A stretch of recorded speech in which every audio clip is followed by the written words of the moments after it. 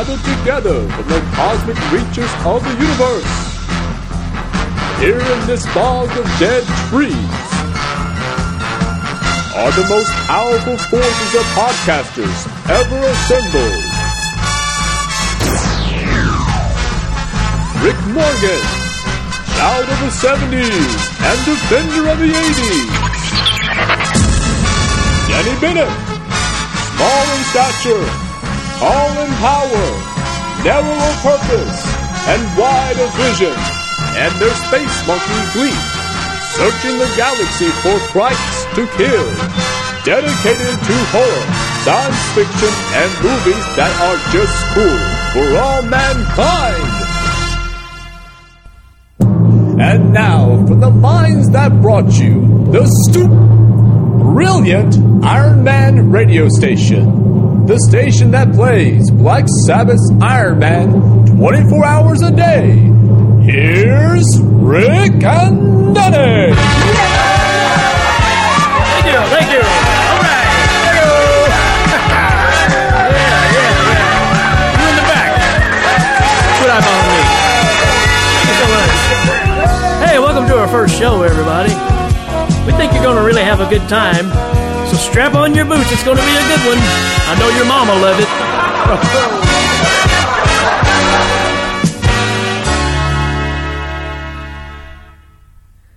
All right, this next request is for Shane from Lisa. Lisa writes in, "Thanks for being such a good companion, and I'm looking forward to a great future together." She requested a little Justin Bieber action. So Shane, this one's for you. Hey, dude. Wrong show. You like that, Shane? We're not doing that show anymore. Oh. We're not doing that show anymore. Oh, other got show. Cut 8 Okay, years ago. cool. Hey, welcome to the Hail Ming Power Hour. Hello, everybody, and welcome to the Hail Ming Power Hour. As my cohort Rick has let you know, we're here to talk to you about some of the movies of the 80s, 90s, 70s, It doesn't whatever really we matter. feel like talking about. Yeah. You know, it's the way it's going to go from here on out. We're going to let you know how we feel about things, and hopefully you'll agree. But if you don't, well, then you need to change your mind. So yeah, the reason we got together here is because obviously we're good buddies, and it gives us just an excuse to get together and hang out for one thing. So just to get things started, kind of introduce ourselves a little bit. I'm Rick Morgan, just a movie fan in general, like a lot of different things. I spent most of my time just watching really bad movies, and I'm just partial to a lot of them. So excited about getting into this. I'm the kid that stood in the video stores for hours just looking at the covers of stuff, never really renting anything, just fantasizing really what this movie would be like just based off the cover art. So just kind of a lost thing from the 80s that I really miss now, and I'm sure a lot of you out there that are from that age group feel the same way, and it bled over into the 90s as well. Just having just a genuine love for these movies that just grew up on and still very fond of. Yes, they are aged not quite well at times, but it doesn't matter. You have to put the things into perspective of when they came out. So that's my backstory, kind of. Danny, you want to go ahead? All right. Well, as Rick said, Rick Morgan and Danny Bennett have been friends for going on 20 years now. Yeah, I mean, close to it. We worked together for some time and forged a friendship that even though we now don't live close to each other, we get together. And again, this is a great opportunity for us to get to spend some time together and share what we enjoy, which is movies in general. We both, like Rick said, grew up with a lot of media in our lives, watched a lot of TV. You know, thanks to cable and heavy rotation, I saw the same movies several times, and I have a very good knowledge of them, which I'm going to hopefully I'm going to be able to take what I enjoyed about it, and Rick can take what he enjoyed about it, and we can convey that to you in a way that allows you to look at something that you might just see as dated and not worth seeing, and realize that, you know, when it was made, there's a lot of real jewels that are in these things. There's a lot of absolutely, yeah. The way they were made, you know, sure, now you can make it all a lot cleaner, but there just is content in these that is worth seeing. And if nothing else, maybe we can show you the high points, and you don't waste your time watching the whole movie, but you'll see some things that can let you to enjoy what we remember from our youth. Sure. Also, the thing I think about with these movies too is, and we talked about this last night, is these are remake-worthy movies. All of these deserve a good remake, but I'm afraid that if they did, they would really mess up the core of what made these movies what they were. So these are the movies that should be remade instead of rehashing all the stuff that are already, legendary movies that every time we remake them, we just go, yeah, it's just not as good.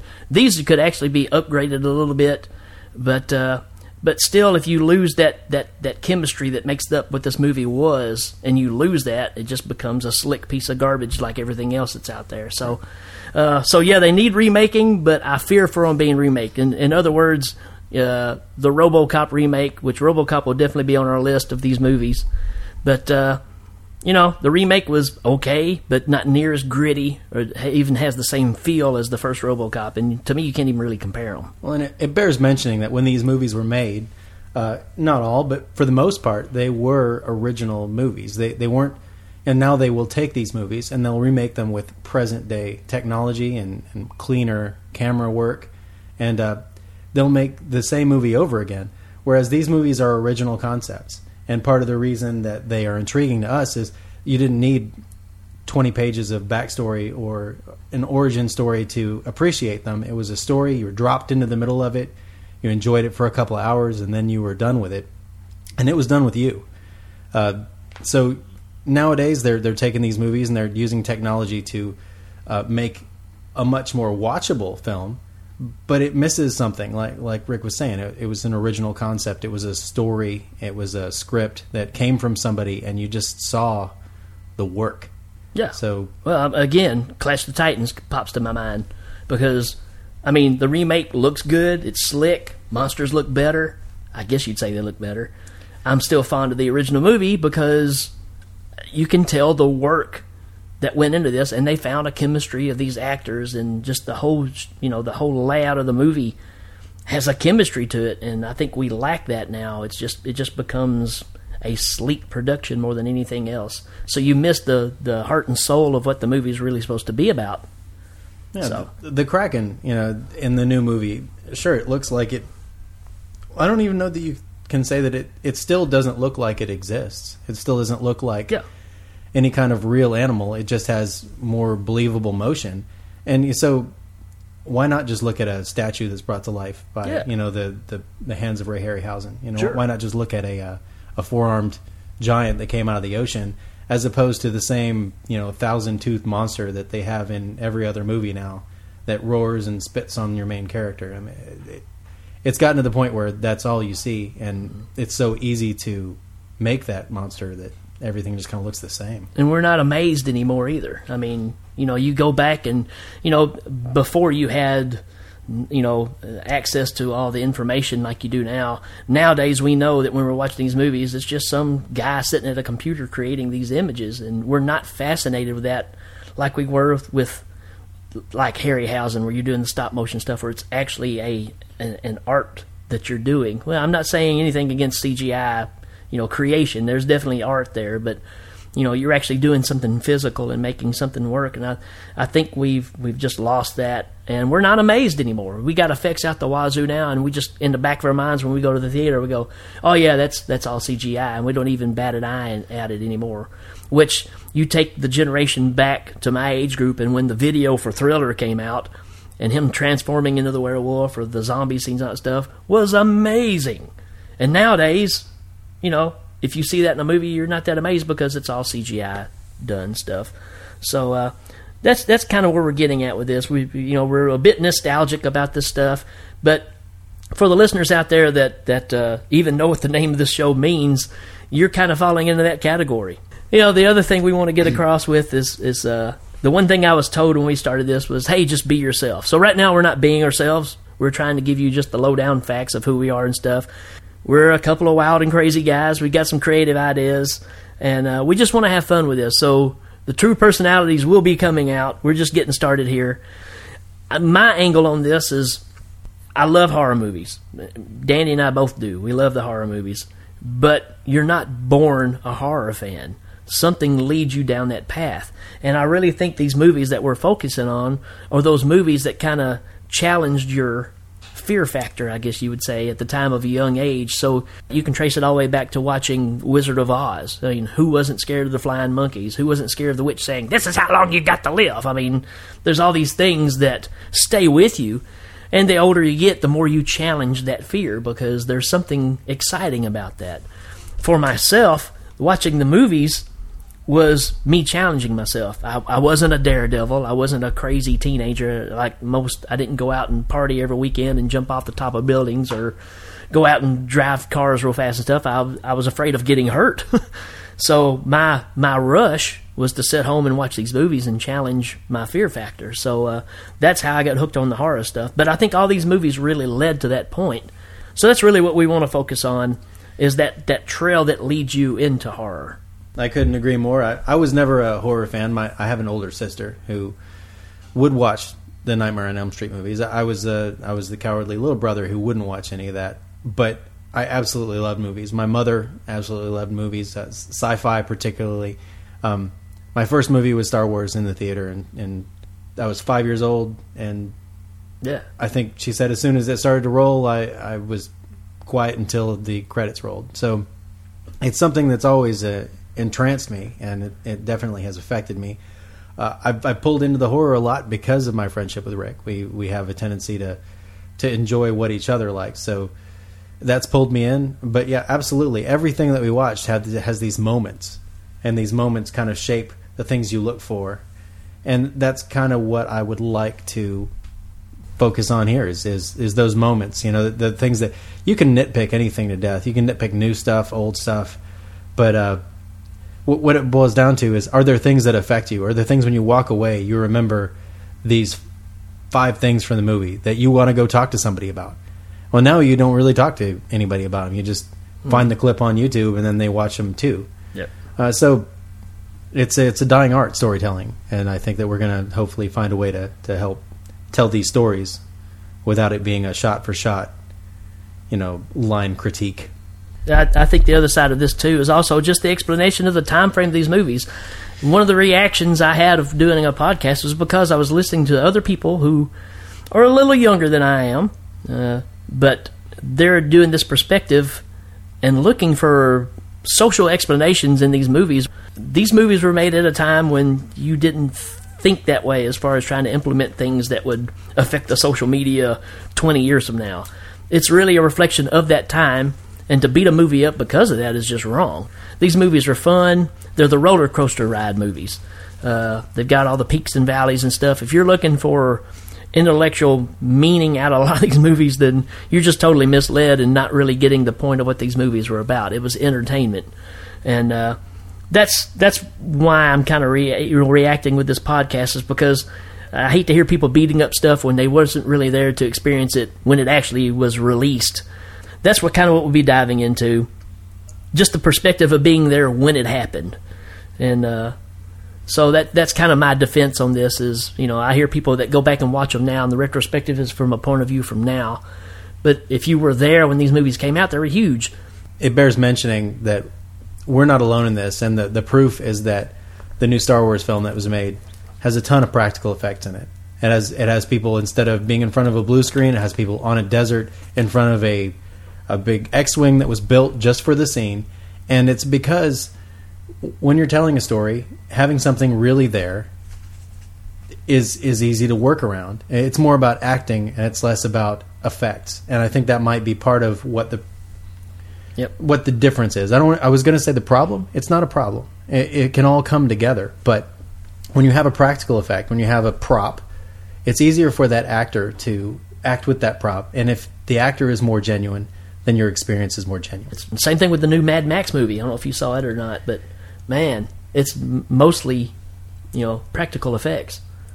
Yeah, well, it just came on to the on-demand at home, so I'll probably watch it when I get back this weekend. Awesome. I've heard nothing but good things, and unfortunately, I don't have nothing but time. Yeah. So. We do have a couple of rules. Well, actually, one rule. We want to try to stay away from the Troma films, just from the fact of the intention of those films are just to kind of be bad anyways. I have nothing against the Troma films, but I think for what we're doing here, they're just kind of their own category. Gross out films, if you want to call them that. They're fun, But I just don't think, unless we just get to a point, and I'm not saying we never will, but as for now, starting off, we're going to try to stay off the trauma train. It just doesn't fit what we're trying to accomplish here, so it may be a step back for us. Agreed. I don't like a lot of trauma films. I think anybody can fall into that category because they are so bad. But some of them are so bad they're good. And what we're trying to do is defend things that are worth defending. Yeah, and I don't think anyone's attacking trauma films. And I think if they are attacking trauma films, it's kind of what trauma wants. Yeah. So, yeah, it's no publicity is bad publicity kind of stuff. And That's right. Yeah, absolutely.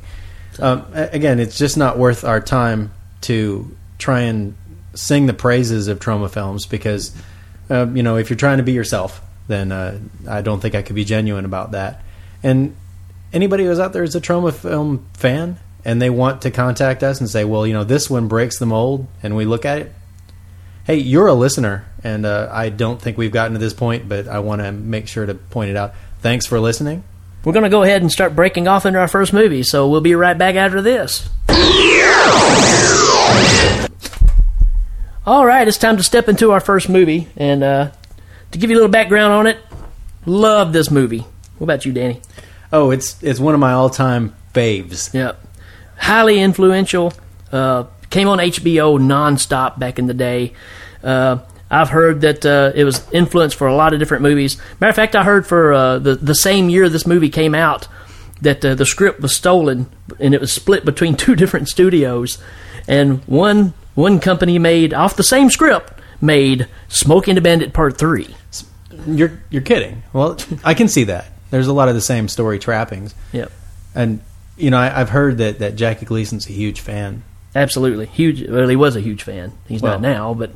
He is still a huge fan, wherever he is. He's probably still huge. I don't know if he's a fan. We probably shouldn't go there. Probably not. Yeah, Jackie Gleason, huge fan of this movie. Known to see it 60 times. It was... rented his own theater to watch it. That's true. And it's amazing because it came out the same year, as you said, off the same script. Yeah. And you'd think that he might feel some combativeness to this theater for stealing what could have been a real jewel for his crown. Yep. But instead, he was an unabashed fan of this movie. And he wanted to be in this movie, but he couldn't because he was stuck in the other version, which was Smokey and the Bandit 3. So, fought in court. It was fought in court for at least a month. At least a month. Of course, we're talking about the incredible Krull. Right. So, to bounce off of that, to give us the background of an IMDb reading of it, here's a crappy Jimmy Stewart. Krull, a 1983 film, rated PG, 121 minutes. It's an action, adventure, a fantasy film. A prince and a fellowship of companions set out to rescue his bride from a fortress of alien invaders. Aliens? Oh, man. That's not... Who arrived at their home planet. Aliens. Back in my days, we didn't have aliens. We had a Coke that was 5 cents. And that was a rescue right there to get. It was a 6 out of 10, from critics, from 22,313. That was the population. The whole world must have seen this movie. That's marvelous. Marvelous. All right. Thank you, Jimmy. So why should you watch Krull? If you like Star Wars, Lord of the Rings, Excalibur, it's kind of a culmination of all those put together. Agreed. Why should you watch Krull? If you like legend, there's a ton of legend in Krull. And why should you watch Krull? Because it's sci-fi fantasy gold that may have been buried, and you can tell your friends, I saw this movie that you have no idea about. That's right. Why should you watch Krull? Slayers. Slayers. Yes. Slayers have dome heads. Slayers have brain things that go into the ground when they've been killed. Yep. Red lightning. What's cool, too, is you've got actual swords, like medieval swords, but when they clang together against other weapons of sorts, the rotoscope light from lightsabers comes off of them. You can't beat that. That's awesome. That's right. It's true. And the Slayers have spears that shoot bolts of energy, and what do they do? What do they do, Rick? They slay. They slay. Because they work for the Beast, and this Beast sends them out to slay. Yep. So they land in this big mountain spaceship-looking thing. It's actually some kind of fortress that the main big monster lives in. So that's the other thing. Why should you watch Krull? Big monster. Big monster in a space fortress. And do you see the big monster until the end? Not really. Nah, you see pieces. You see his eye. Yeah. See his hand. What should be an ear. His hand comes up like a tree, sets on fire. Yeah. Another reason to watch it, there's some weird Ken Russell-style montages in this thing. Just weird stuff that has no real explanation. He's trying to convince this princess that he's kidnapped to fall in love with him. So he does all these, he's pulling out all the stops on this girl. Yeah, well, he's a giant beast, so Yeah. he's got to work. Anybody who knows Disney knows that beasts have to work to get the girl. But, yeah, absolutely. Why should you? The Beast, the Black Fortress, the Slayers. Cyclops. Cyclops. There is a Cyclops. He saves the day. So it's very, very Lord of the Rings-esque as far as storytelling. You feel like you're going on this adventure. It's just not as long as Lord of the Rings. It's true. As a matter of fact, the timing in Krull is another reason you should watch Krull. There isn't a dull moment. It goes straight from action to action. Flies by. And they give no real explanations of what's going on. You're just in the middle of it. And I really like that aspect of it as well. It's true. It falls into the category of not over-explaining. And it gives you all you need to enjoy the movie. You could question it, but there's no reason to, because it's Krull. And so for you people out there that are probably like diehard horror fans that, like it gory and stuff, why should I watch Krull? Well, the reason why is there's plenty of crazy, gory stuff in this movie.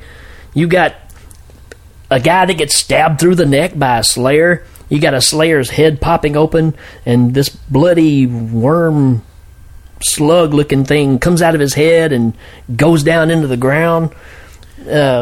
Big slimy monsters, everything, man. It's awesome. There's these things called changelings in here, and when you kill them, it's pretty ugly as well. It's pretty ugly death. That's right. The Beast has two minions that come out, the Slayers and the changelings. And the changelings have the ability, of course, to change into someone that you thought you knew, but it was actually a changeling. And when they are killed, they become kind of strange worm ragdolls that go into the ground just like Slayers, and it's kind of creepy. So yeah, I mean, this movie just has it all, man. It's just a lot of fun. Giant spiders. Oh, giant spiders for sure. Why should you watch Krull? Giant spiders. There is a giant spider. It has a lair, and spoiler alert, nobody makes it out of that lair alive. Well, one guy does. He lasts about 3 seconds, then he dies. True. Yep. Nobody lives in the web. Well, somebody lived in the web, but she doesn't anymore. That they fixed that in this movie. Should you watch Krull for the glaive? Yes. For the glaive and what the glaive does and what the glaive doesn't do. That's right. For the ordeal that gets to the glaive, which is scaling a relatively difficult mountain, and then reaching into lava, which doesn't burn you. So you could probably reach the top of the mountain with just a stepladder, really. Well, yeah, it wasn't much of a haul. It might be a decent hike. You could take a scout crew up there, probably. Yeah. So when the guy goes to get it, his family has just been completely, well, not his family, the whole castle, basically. Everybody that's living in the castle has been marauded, and he just, okay, it's time to go get the glaive.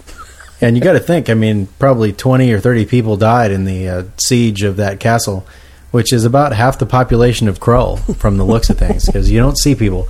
And, we're making jokes, obviously, for entertainment's sake, but it's a great movie. Yeah. There's just a lot of things in it that are worth watching for. Giant spiders, Slayers, the Beast's castle.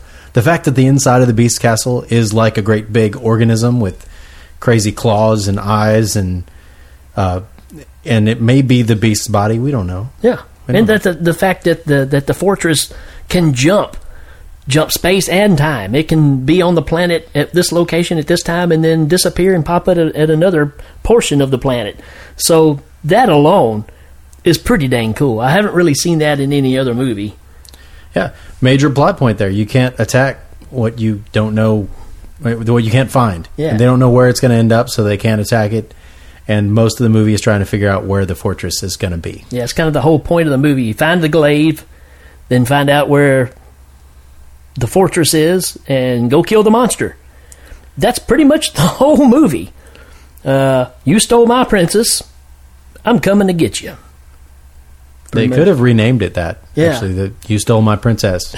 I'm coming to get you. Prepare to die. I like that. And, again, with Krull, we're going to say the Beast, Slayers, the Dark Fortress, or the Black Fortress. Some cool sci-fi concepts mixed with some fantasy concepts. Absolutely. Fantastic 80s special effects. I mean, they may not hold up to today's standards, but they are great special effects. At the time they came out, they were pretty top-notch, really. And if you still watch them, you know what's going on. Yeah. And when you talked about this earlier, the whole explosion of the fortress at the end, and when it explodes, everything goes up into the atmosphere instead of like crumbling to the ground. It's right opposite. It's a pretty cool effect. Still haven't seen anything like that in any other movies. It's like reverse Tetris. To boot, you got Robbie Coltrane, a.k.a. Hagrid. You got Liam Neeson. And you've got... Is that it? It's all that matters. But yeah, it's... You got James Horner doing the soundtrack. I mean, come on. That's legendary. The soundtrack for this song, the theme song, is amazing. I think there's an old song that goes, little James Horner sat in the corner writing the soundtrack to Krull. I think that's it. Along came a spider, and they put it in the movie. I have to see if I can find that. But obviously, we could talk for 76 minutes about this movie. We know because we did earlier today, and then we decided to break it down to a smaller, bite-sized chunk. We feel the fans would have wanted it that way. You can let us know. If you want to hear the whole 76 minutes, I doubt we're going to, can it. So yeah, there you go. Then again, we're getting started. Get off of our back. Never mind. So, we've got... Oh, we forgot. Dude's pants. Dude's pants. Yeah. That is a great... the wedding ceremony with the fire and Dude's pants. Yeah, the wedding ceremony is classic, which really ties into... It's a little foreshadowing, I guess, of what really kills the whole monster at the end of the movie is the ceremony that they did at the wedding ceremony. So I thought you meant Dude's pants. Yeah, Dude's pants is the reason for the whole movie. Yeah, a little foreshadowing with the pants. Prince Corwin and his pants beat the Beast. That's yeah. You know what? If you told me that, I'd say yes. Dude's pants beat the Beast. Well, that might be why she loves him. It could be. So it's weird because we're talking about this crazy sci-fi movie, but what you really come away with is love conquers all. That's what it's about. These mics are on stands, so we can't drop them. But if we could, that would have been a drop mic right there. That's right. Love conquers all. There's even a point where the Beast says, "I'm looking at get out of my house." What are you doing in here? The Beast says, "Love is fleeting, power is eternal." And he could not be more wrong if this movie is any indication. And we love this movie. Yes. So love conquers that. So you got quicksand, you got a great big swamp, you got the Emerald Seer. So if you're going to watch this movie, make sure that you stop the fast forward to watch the Slayers attack the wedding. You make sure to stop the fast forward to watch the glaive getting taken out of the lava, although you could probably fast forward through that. Just watch it. Yeah. You stop the fast forward to check out the Emerald Seer because he does a cool thing where he spins a big emerald. And not to mention that they have to go through the wall there, where the stone opens up and they go through to see him. So. Yeah, that's pretty cool. Ergo the Magnificent is kind of our comedy relief. You don't really need to, unless you just really like watching pretty good morphing where people morph into animals, because there's pretty decent pretty good morphing. I think it's pretty good. I mean, yeah. It's not bad. It's not great, but for the time, it was probably pretty challenging. Yeah. So then you also watch at least part of the crystal spider lair, so you can see the cool giant spider. Yeah. Stop motion at its best. It's really good. And then just watch the whole showdown at the end, because it's pretty good. The sets are amazing with the inside of the Black Fortress. And the showdown with the monster may seem like it goes pretty fast, but you'll think back on it. You'll think, man, that thing was cool. Yeah. Yeah. And just the fact of, you go through the whole experience of getting the glaive, not really knowing what it does. Basically, I guess it's just a legendary kind of weapon that's been passed down through the generations of this is the ultimate weapon. And then you get it and find out it really doesn't do a whole lot. Cool, you can control it with your mind and make it fly. So for you that don't know what the glaive is, if you haven't seen the movie, it's basically a ninja star. It's a 5-pointed, the blades kick out. It's like a switchblade for all the points. And that's the glaive. So another element that ties into this being a 1983 movie is the fact of it came out during the whole ninja explosion, all the ninja movies that came out at the time. So, what do kids like? They like that Star Wars. They like the gladiator type movies. They like ninja stars. You get Krull. You get Krull. All right, so 3 reasons that we should make sure to watch Krull. 1, black eyes. Yeah, the whole blacking out of the eyes thing, man. We're not talking about people getting punched in the eye. We're talking about the whole eye is black, and it's something that indicates that you are about to be messed up. That's right. By a dangerous, murderous changeling assassin. Yep, the changeling's eyes turn just solid pit black all the way across. It's really creepy looking. And what's another reason? Well, do you like Budweiser? Do you like it when they pull that big old wagon? Well, then yes, sir, I do. Yeah, well, it's a wagon. It's a word that escaped me for a minute, but what won't escape you is that fire mares are in this. That's right. Which has nothing to do with Budweiser. With the Clydesdales. Oh, Clydesdales. They're big Clydesdale horses that run so fast that their feet catch on fire. Yes. And it doesn't hurt them, so don't feel like you need to be afraid. Yeah, no Clydesdales were hurt in the making of Krull. That we know of. Yeah. And the third thing we need to mention that you have to watch out for is spikes. Oh, spikes. Definitely spikes. These guys fall into a room like just by leaning against the wall, a la Short Round. And then they fall into a Temple of Doom style room in the fortress where spikes kill their buddy and try to kill them too. Yep. And they're pretty much trapped there till the end of the movie. So, you feel sorry for the guy that dropped his costly knife. Yeah, went back for his knife. He decided, I know I'm taking a chance with my life. It's kind of like Indiana Jones reaching for his hat after he gets past the stone wall that's coming down. He reaches back and gets the hat. This guy had the same idea, but he was not Indiana Jones. No, he was not. And it worked out a lot better for Indy. Yes. So those are 3 other reasons on top of all the reasons we've told you. So watch out for those 3 things and tell your friends. So I absolutely love the movie. What do you think, Dan? I'm in love with the movie. I want to marry it and have kids with it. Brian Blessed, what do you think? The hunter becomes the hunter. All right. He had a little music in the background there, too. Like, he goes around with his own music. And you should, too. What do you think about it, kids? That's right. Oh, kids.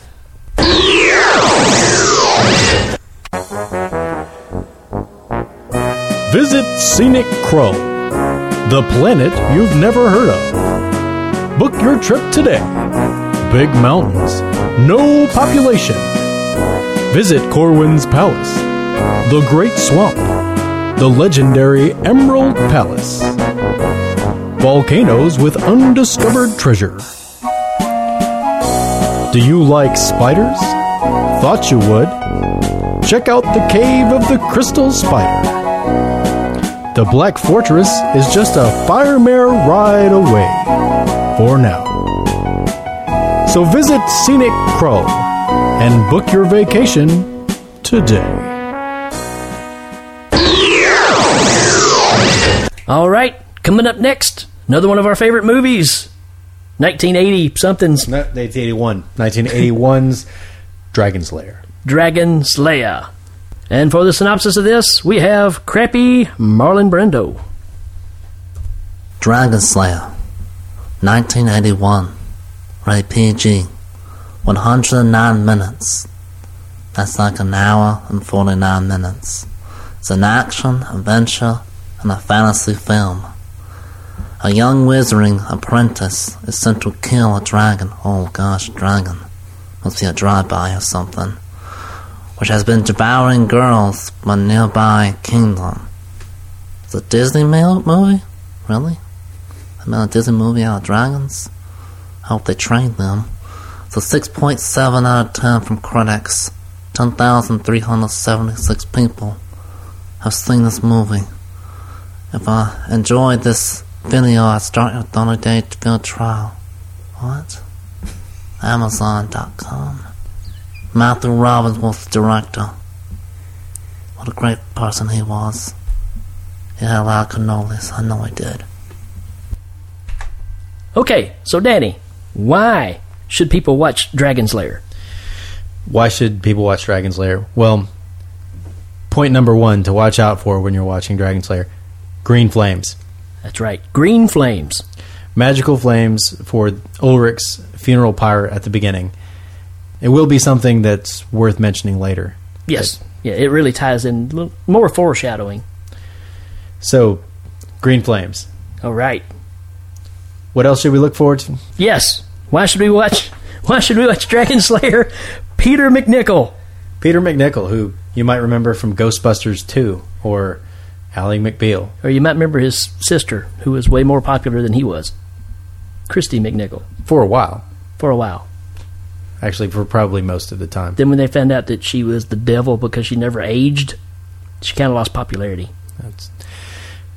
Didn't know about that one. But she still looks the same now as when she was like 12. But Peter MacNicol was starting a career as a possible leading man. His appearance changed a little bit, so he didn't look as spry or youthful, and he got a lot of work, but he no longer got work of this nature. So there's kind of a Luke connection to him. He's kind of an apprentice, and he's a little whiny. But Peter MacNicol, definitely worth watching for. Yep, you quickly identify with him. He's trying to become a wizard. He's studying under the main wizard in the movie, and he's just not very good at it. He comes in to take over where the wizard was being asked to do. Yes. To go take care of the dragon. Yeah. And he's got a lot of confidence, but not a lot of talent. So he's studying on the wizard, and the wizard gets killed, and from hence we get the green flames. Right. Another reason, on the road they stop at a creek. There's a little nudity under the water there. It's kind of a reveal for the movie.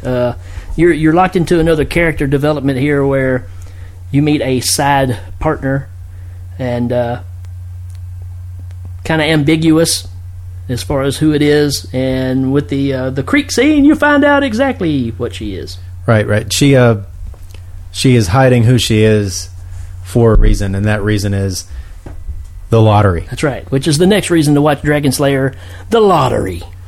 That's right. This town has a lottery where they take all the virgins in the town, they put them in a slate lottery, and they draw a name, and that name gets what illustrious assignment?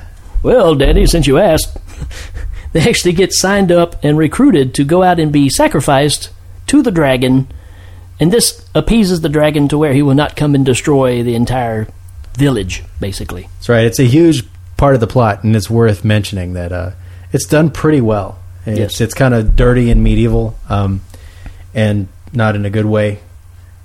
The lottery brings in a lot of things. It also brings in the king. Yes. Unbeknownst to everyone before the movie, has been keeping his own daughter's name out of the lot, and that comes in when her name is drawn, and he says, well, there must be some mistake. It turns out every slate. Yeah, she had changed all of them. She found out that her name was being withheld, and being the upright citizen that she was, she took everybody else's name out and put her name in. In all of them. We can say that the blacksmith's daughter wasn't so upright. True. She didn't do that. She said, "Yeah, you figured out I'm a girl through the course of this movie. What are you going to do about it?" Yeah, I'll put my name in once." Yeah. So. She didn't volunteer as tribute either. She just. But Why? she believes that they should go kill the dragon. Hence the title of the movie. Which the king has the coolest name probably of all kings I've ever heard of. You can say it better than I can. Cassiodorus Rex. Cassiodorus Rex. Who would not want to have a king named Cassiodorus Rex? Virgins. True. True. Well, so good point. So we figured out that there's some cross dressing. There's some green flame. There's Peter McNichol, who again he's a favorite of mine. I have to put him in He's there great. as such. I like him a lot. Yep. The last thing I think I've heard of him doing was he was the voice of the Mad Hatter in the Batman video games. But we'll go beyond that. There's the in the crick scene where you figure out just who's who and what's what. That's right. But then the lottery, which is a culmination of the plot, which leads us to, well, let's kill the dragon. What can we do that with? The wizard. It's the dragon slaying spear. That's right. The Dragon Slayer. The blacksmith goes to retrieve a spear that he's had in a cage hanging in a waterfall when they took all the weapons from the people. And this thing is so sharp that they show it Yeah. shaving a horseshoe. Which is awesome. Reason to watch the movie right there. Watch this spear shave a horseshoe. I mean, it might not be something to write home about every day, but it's a cool part of the movie. But this thing's been setting for no telling how long he's built this thing, and it's just been in a waterfall. And it's metal. Yeah. So, it's even corroded a bit, but Yeah. it comes right clean and it shaves a horseshoe with its razor edge. What we have green flame, magical ashes. Peter we have McNichol. Peter McNichol. Creek scene, We have the creek scene, lottery, the lottery, Cassiodorus Rex, Cassiodorus Rex, the blacksmith making the Dragon Slayer spear. the Dragon Slayer spear is an awesome thing. Then we got to go to, why else should you watch Dragon Slayer? The wizard, man. The wizard. It's the wizard. Yeah, Ralph Richardson plays the wizard. You might remember him as God from Time Bandits. True. Sir Ralph Richardson, I'm sure. Yeah. He plays the wizard. Tremendous job. Yep. And it's very Gandalf-like. You have the character who is kind of in kind of a grayer type, clothing situation. And then when he resurrects, which is we'll talk about after this, when he resurrects, he comes back and he's wearing flashy, clean, bleached white. So a lot of similarities there. He's also kind of got the Ben Kenobi feel about him too, where he knows that at the beginning of the movie he gets killed. So it's that same mentality of when you strike me down, I'll become more powerful. Gandalf-ish as well. So you kind of get that spin on it too. He uses the excuse of he couldn't make the travel because of his age that's going to be required to go after this dragon. But when it all comes down to it, he had already foreseen how this was going to work out as far as what the chances were of killing the dragon. So, in other words, he knew that Peter McNichol by himself wasn't really going to do the job. No. Not a job for an apprentice. And, but Rick, dragons have fire. Yes. How could you possibly protect yourself as Peter McNichol apprentice from this fire? I mean, you got a spear.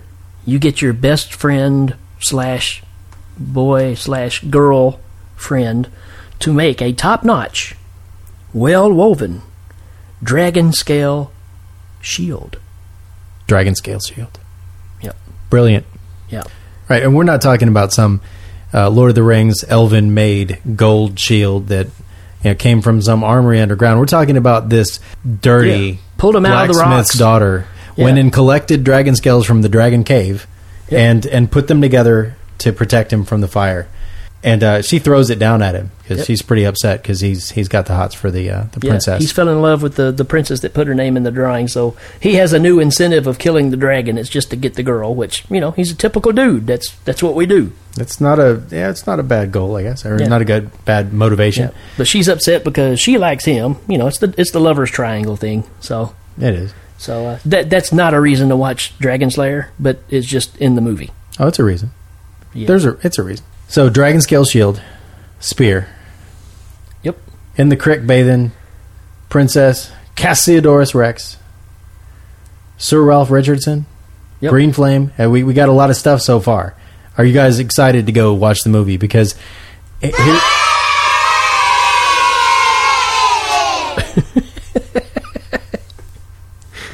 that's excitement. That's excitement, folks. Now, so the next thing we got, Fire Lake Resurrection. the Fire Lake Resurrection. Well, and we've got to give some props to the fire. Or we've got to give some props to the dragon slaying spear. Oh, yes. So there's a man at arms that'll really get your goat when you watch the movie. You'll say, "Man, that guy. Yep. I hope he gets stabbed through a post with a spear." Guess what? I got good news for you. He gets stabbed through a post with a spear. Through it, not a post now. Yeah, it's A big post. It's a big old post. Yeah. And he stabs right through it. As the guy's like, I've got you. And he gets on the other side of the post like, well, no problem. I'm on the other side of this thick wooden post that I think they chain virgins to Yeah, that's the thing too, is because it's almost out of a quick desperation that this happens, because he goes to stop Peter McNichol from saving the chick. So he cuts her free, she runs away, and it's almost like Indiana Jones with the scene where he shoots the guy with the gun. You know, the guy's got the sword and he pulls out the gun and shoots the guy.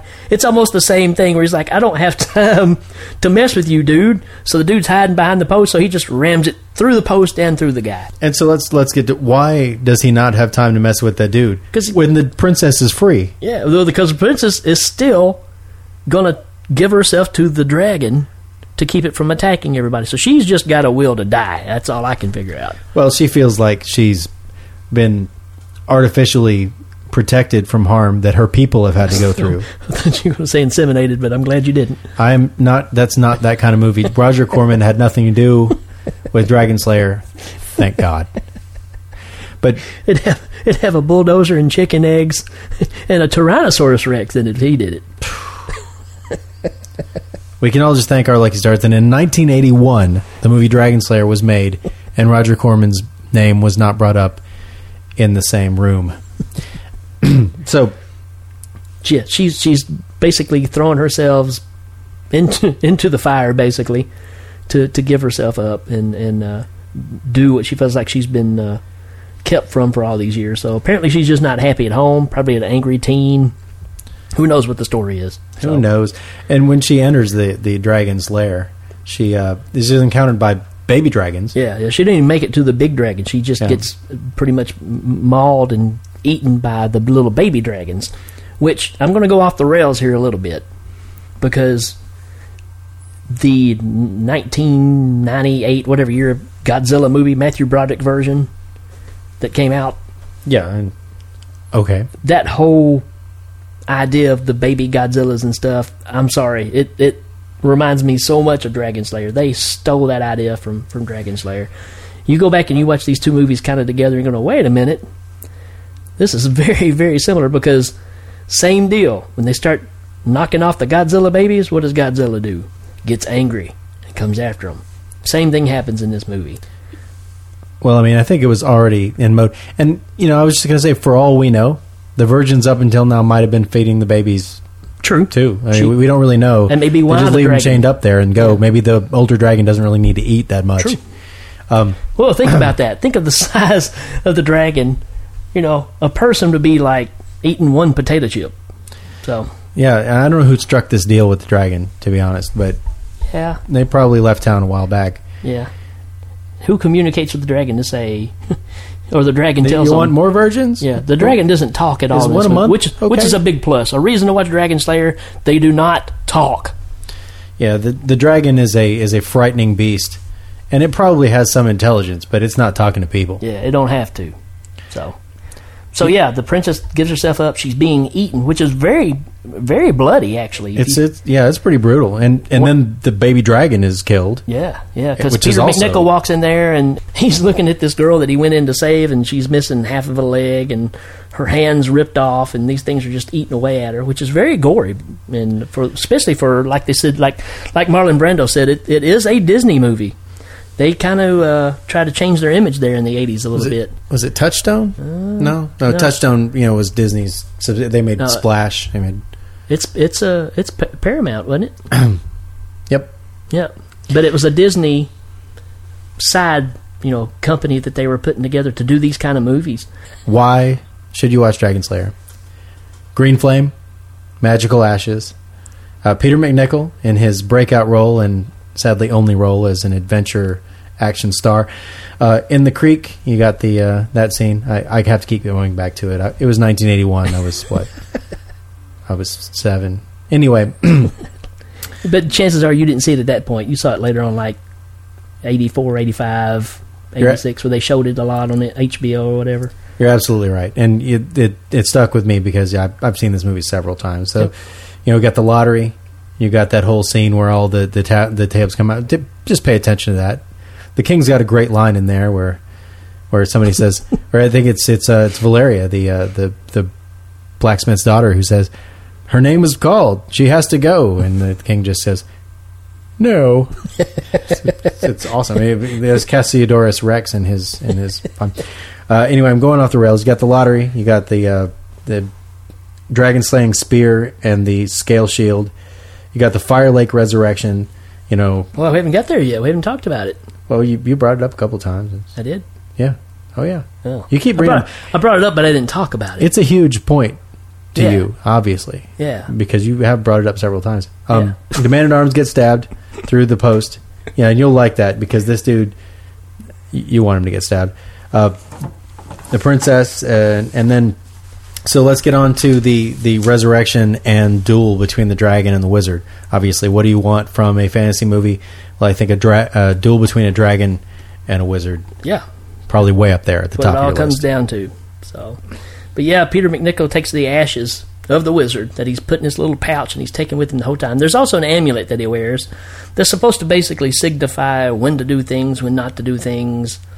And it does give him a source of power as well, so he still thinks he's going to be this great wizard, but really it's just, it's not going to happen. But he wears it anyways because the main wizard told him to.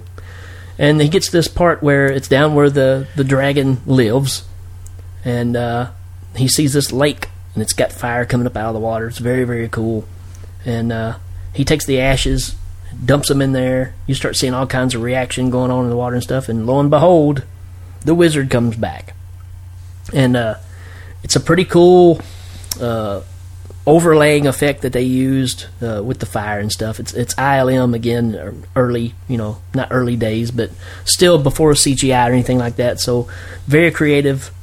The effects still work for me on this. And so he gets to come back, and he's more powerful, just like we said with Gandalf or Ben Kenobi, however you want to look at it. And he's ready to rock and roll. He's ready to go in here and say, all right, it's time to kick some dragon butt. Rock and roll wizard. That's right. He's a rock and roll wizard. That's right. So, the dragon, up until now, has really only been sleeping in a cave, hasn't even shown up. And when it comes out, what does it see when it comes out of the cave? The dead babies. Dead dragon babies. And the reaction... The reaction is it decides never to watch another Roger Corman movie. Now, the reaction, obviously, is... I compare it only to Christopher Reeve in the first Superman movie when Lois Lane is dead, and he does that scream before he takes off flying around the earth. That dragon reacts like that. As a matter of fact, I think the dragon was up for an Oscar that year for its performance in Dragon Slayer, and it was overtaken by Pee Wee Herman. But so the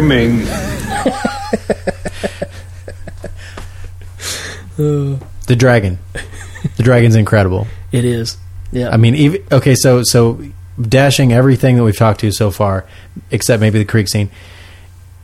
If you get a chance to watch this movie, just fast forward to the end, and watch the dragon versus the wizard duel. It is incredible. I have to admit too, though, the scene where the whole Dragon Slayer scene, where he's got the spear, he's got the shield, and the dragon hovers over him coming up out of the water, and the scale of that, how they really show the scale of that, to me, is still impressive. They really did a good job of showing the scale in all those scenes of the size of the dragon versus the person. And speaking of scales, the dragon scale shield that we mentioned, there's a great scene where the dragon breathes fire, and it's stopped by that shield, and it also is just an incredible work of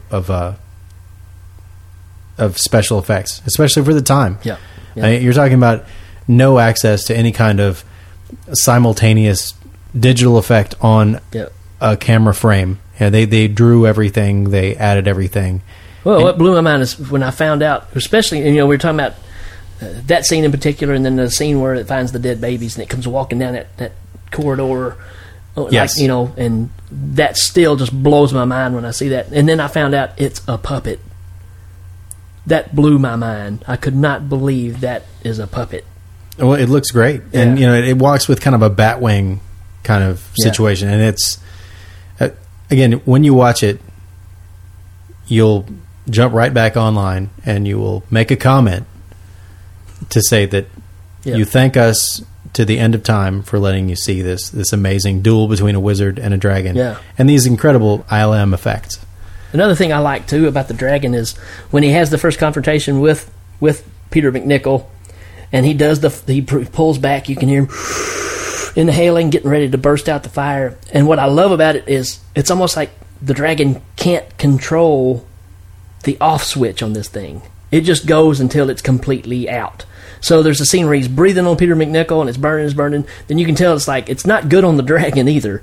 And it actually raises its head up and it's letting the rest of it go up on the ceiling. Because it's like, this is so hard to do. But it just keeps going until it finally just stops. So I always found that interesting. I remember that scene too, and I always kind of thought it was an extension of the anger. It kind of saw that the fire wasn't doing anything, and it blew the fire up as kind of a angry posturing. Yeah. To say, look what I can do. I'll burn the ceiling if I can't burn you. And and I think right after that, Peter McNichol drops that shield. Yeah, I think he just throws it down and runs. Yeah. Which, again, I think I'd hold on to that thing. Yeah. Although running fast might have been the priority at that moment. So the beauty of this movie, again, and like we were talking about with the name being called Dragon Slayer, the fact that he spent all this time and you get this Dragon Slayer spear, he gets the great opportunity to use it. He does chop a few things, stab a guy through a post, these kind of things with it, which is awesome. But when it comes down to actually slaying a dragon, it just doesn't cut it. It does hurt him. Stabs him in the neck, but the dragon is kind of to the point of where he can kind of get to it. Peter McNichol's got him stabbed, and he's kind of still holding on to the handle of the spear, and it breaks off. And it's still kind of lodged in the dragon's neck. It would be like trying to kill a sea elephant with a toothpick. Yeah. I mean, the thing might be great, but that dragon not going down by some spear. Yeah.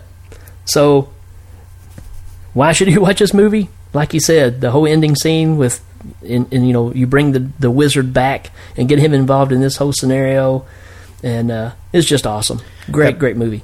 If you have the time, go through and look at all these key points. If you don't have time, just get a good idea of the plot from what we've said and go straight to that duel at the end.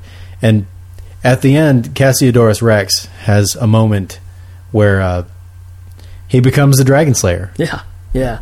Yeah, and he takes credit for it by stabbing a ceremonial sword into some kind of an organ that's on the ground from the gathers the dragon. whole village around the dragon and walks up to it, and I think somebody even hands him the sword to do it with. Right, and he stabs it into this organ that looks like the thing that your cat won't eat. Yeah. Cassiodorus Rex, Dragon Slayer! So anyway, this is your tutorial to watch the movie without spending your whole hour and 49 minutes. Was that what it was? That's what Marlon Brando said. And just catching those high points. If you want to watch the whole thing, it's definitely worth a watch. But just fast forward to that duel if you only have 20 minutes and you just have to get out the door. This is in my top 30 movies of all time. Absolutely. Yours too? What do you think about it, people? Oh, yeah. Oh. That's what I thought. We'll be back in just a few minutes, folks.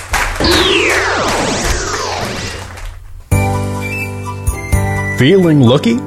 Try your luck at Cassiodorus Rex's Lottery. 2 times monthly. All pure villagers, sorry moms, get to try their luck for their kingdom. But don't take my word for it. Let's hear how the King's Lotto has changed lives. Before this lottery, I had no prospects, no future, and no fish in me barrel. With that dragon about. Before my lottery, I was not yet a world-renowned dragon slayer. Cassiodorus' Rex's Lottery, where everyone's a winner, except the winner.